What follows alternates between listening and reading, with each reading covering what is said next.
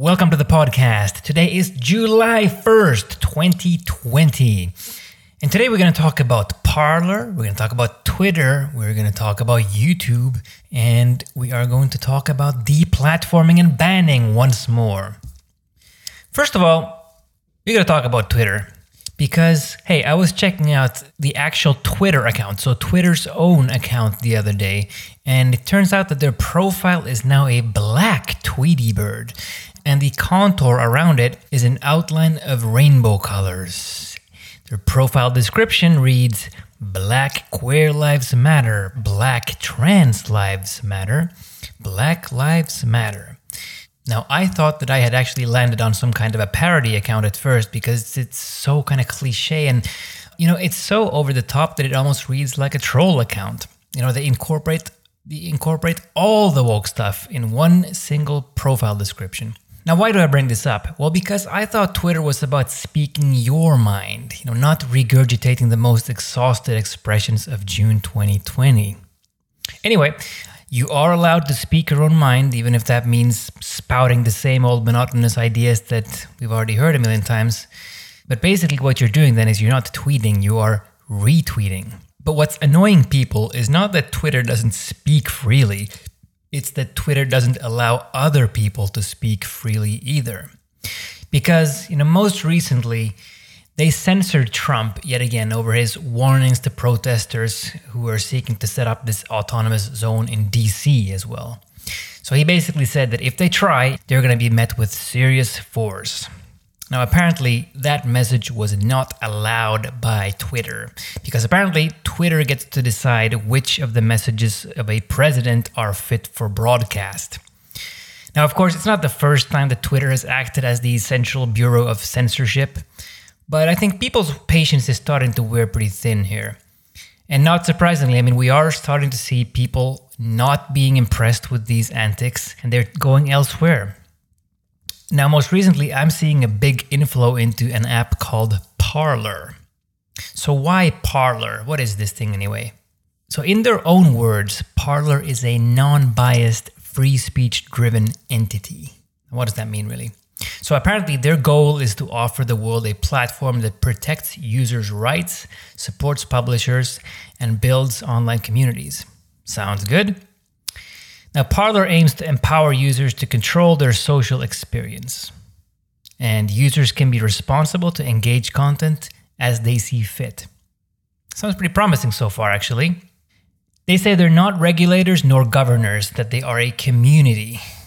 And they accept your right to express your thoughts, your opinions, and your ideals and so forth. And they say that just like in society, Parler interactions are subject to guidelines. And when you respect them, you are free to participate wholly. Okay, that sounds pretty decent so far, but what are those guidelines and what does it really mean to respect them? So I'm not quite sure what to make of that last bit, but on the face of it, it does sound far better than Twitter in its simplicity. Because on Twitter, as we know, it's up to a small panel of apparatchiks to intervene as they see fit. So what are some of those Parler guidelines? Now, they won't allow spam, they won't allow outright terror organizations, unsolicited advertising, libel, slander, incitement to violence, blackmail, porn, indecency, gross stuff, obscenity, plagiarism, bribery, doxing, etc. The list runs pretty long, but I think it's one that very few people would have any big problems with. And also, this list mostly includes things that are, already illegal to begin with. Now, I guess what it all boils down to here is just how these policies are going to be enforced and just what they deem obscenity or libel. I guess we'll see. But so far, I'm pretty hopeful and I'm going to give them the benefit of the doubt for now. Now, Parler, they say that the next generation of social media is one where content creators are supported for participating.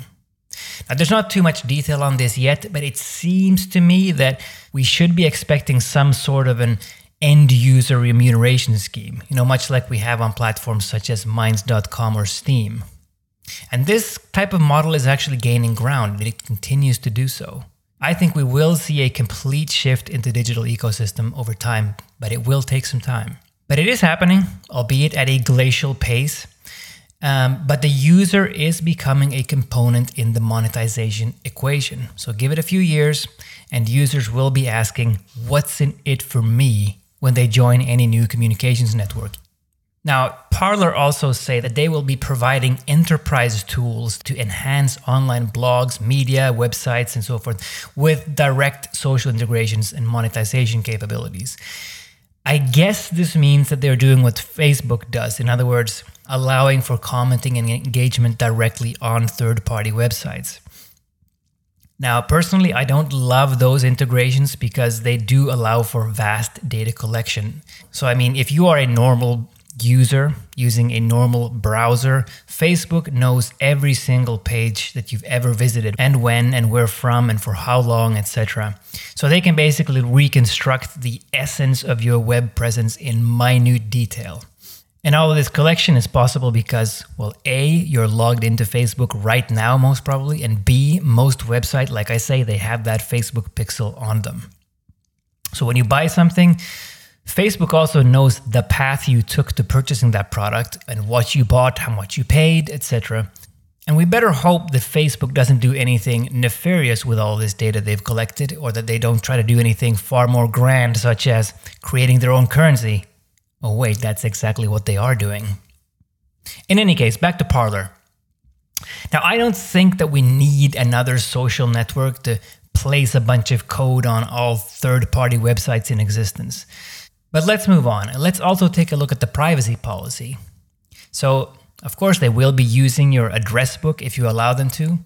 But mostly apart from that, it's pretty plain vanilla. Not good, not horrendous. But they don't seem to be very meticulous about their stand on privacy, though. Well, I guess at the very least, it's not some 20-page legalese document that refers to another set of cross-reference documents that would take a week and a half to go through. It's pretty simple. But so what's the actual platform like then? I mean, I'm not seeing a whole lot of meaningful discourse yet. I mean, this is hard to make out as a brand new user. But I do see a lot of, news article posts and a few memes and quite a lot of blabber and not a lot of back and forth meaningful conversation. Which is kind of what's happening on a number of these brand new social platforms. But at least it hasn't really devolved into the type of bigoted vitriol that you see on sites like Gab.com. But free speech is free speech. But I think, as more and more of these brand new social media platforms pop up and gain ground, I think Twitter will eventually need to respond to all these new players, respond in the sense that they need to take another look at their policy stance. They need to pivot and get with the times. And there's already been some talk about an open version of Twitter. So Twitter themselves have entertained this idea of an uncensored, unfiltered Twitter that basically can be activated on demand, and it would allow you to see a lot of the vitriol, I guess, a lot of the unpalatable ideas that they would otherwise be filtering out of people's feeds. Now, if they don't overhaul their policies and they continue with all this leftist agenda stuff that they're doing, I think they're going to continue to see outflows from their platform, and it's probably going to escalate. Now, but let's assume that they launch this open version of Twitter. Can they realistically keep people on the platform by doing so? So here's my speculation. I think that if they enable that feature, it's going to be done in such a way that it completely disables all filtering. So I mentioned that Parler, they'll filter out spam and gross stuff, etc. Stuff that probably people don't want to see in the first place. And I would venture a guess that Twitter would keep all of that stuff in. And here's the thing. Nobody wants a totally unfiltered feed. Much like you couldn't live with zero spam filtering in your email inbox. And freedom of speech doesn't mean let's all accept a torrent of scam letters and repeated bot posts and endless Viagra ads and so forth. We don't want that. Now we'll see just if and how Twitter launched this open version thing, but I think they're going to use it as a way to defend what they've already been doing for the past few years. Now I think you do want to filter Twitter, you just don't want a politically filtered Twitter.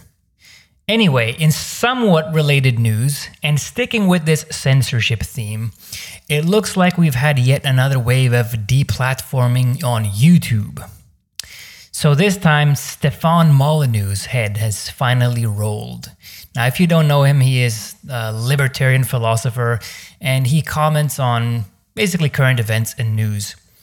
Now, I guess you have to call him an advocate for freedom of speech and freedom of expression and exchange of ideas, free markets, open discourse, and so forth. That's kind of his shtick. But apparently, he has been banned for hate speech.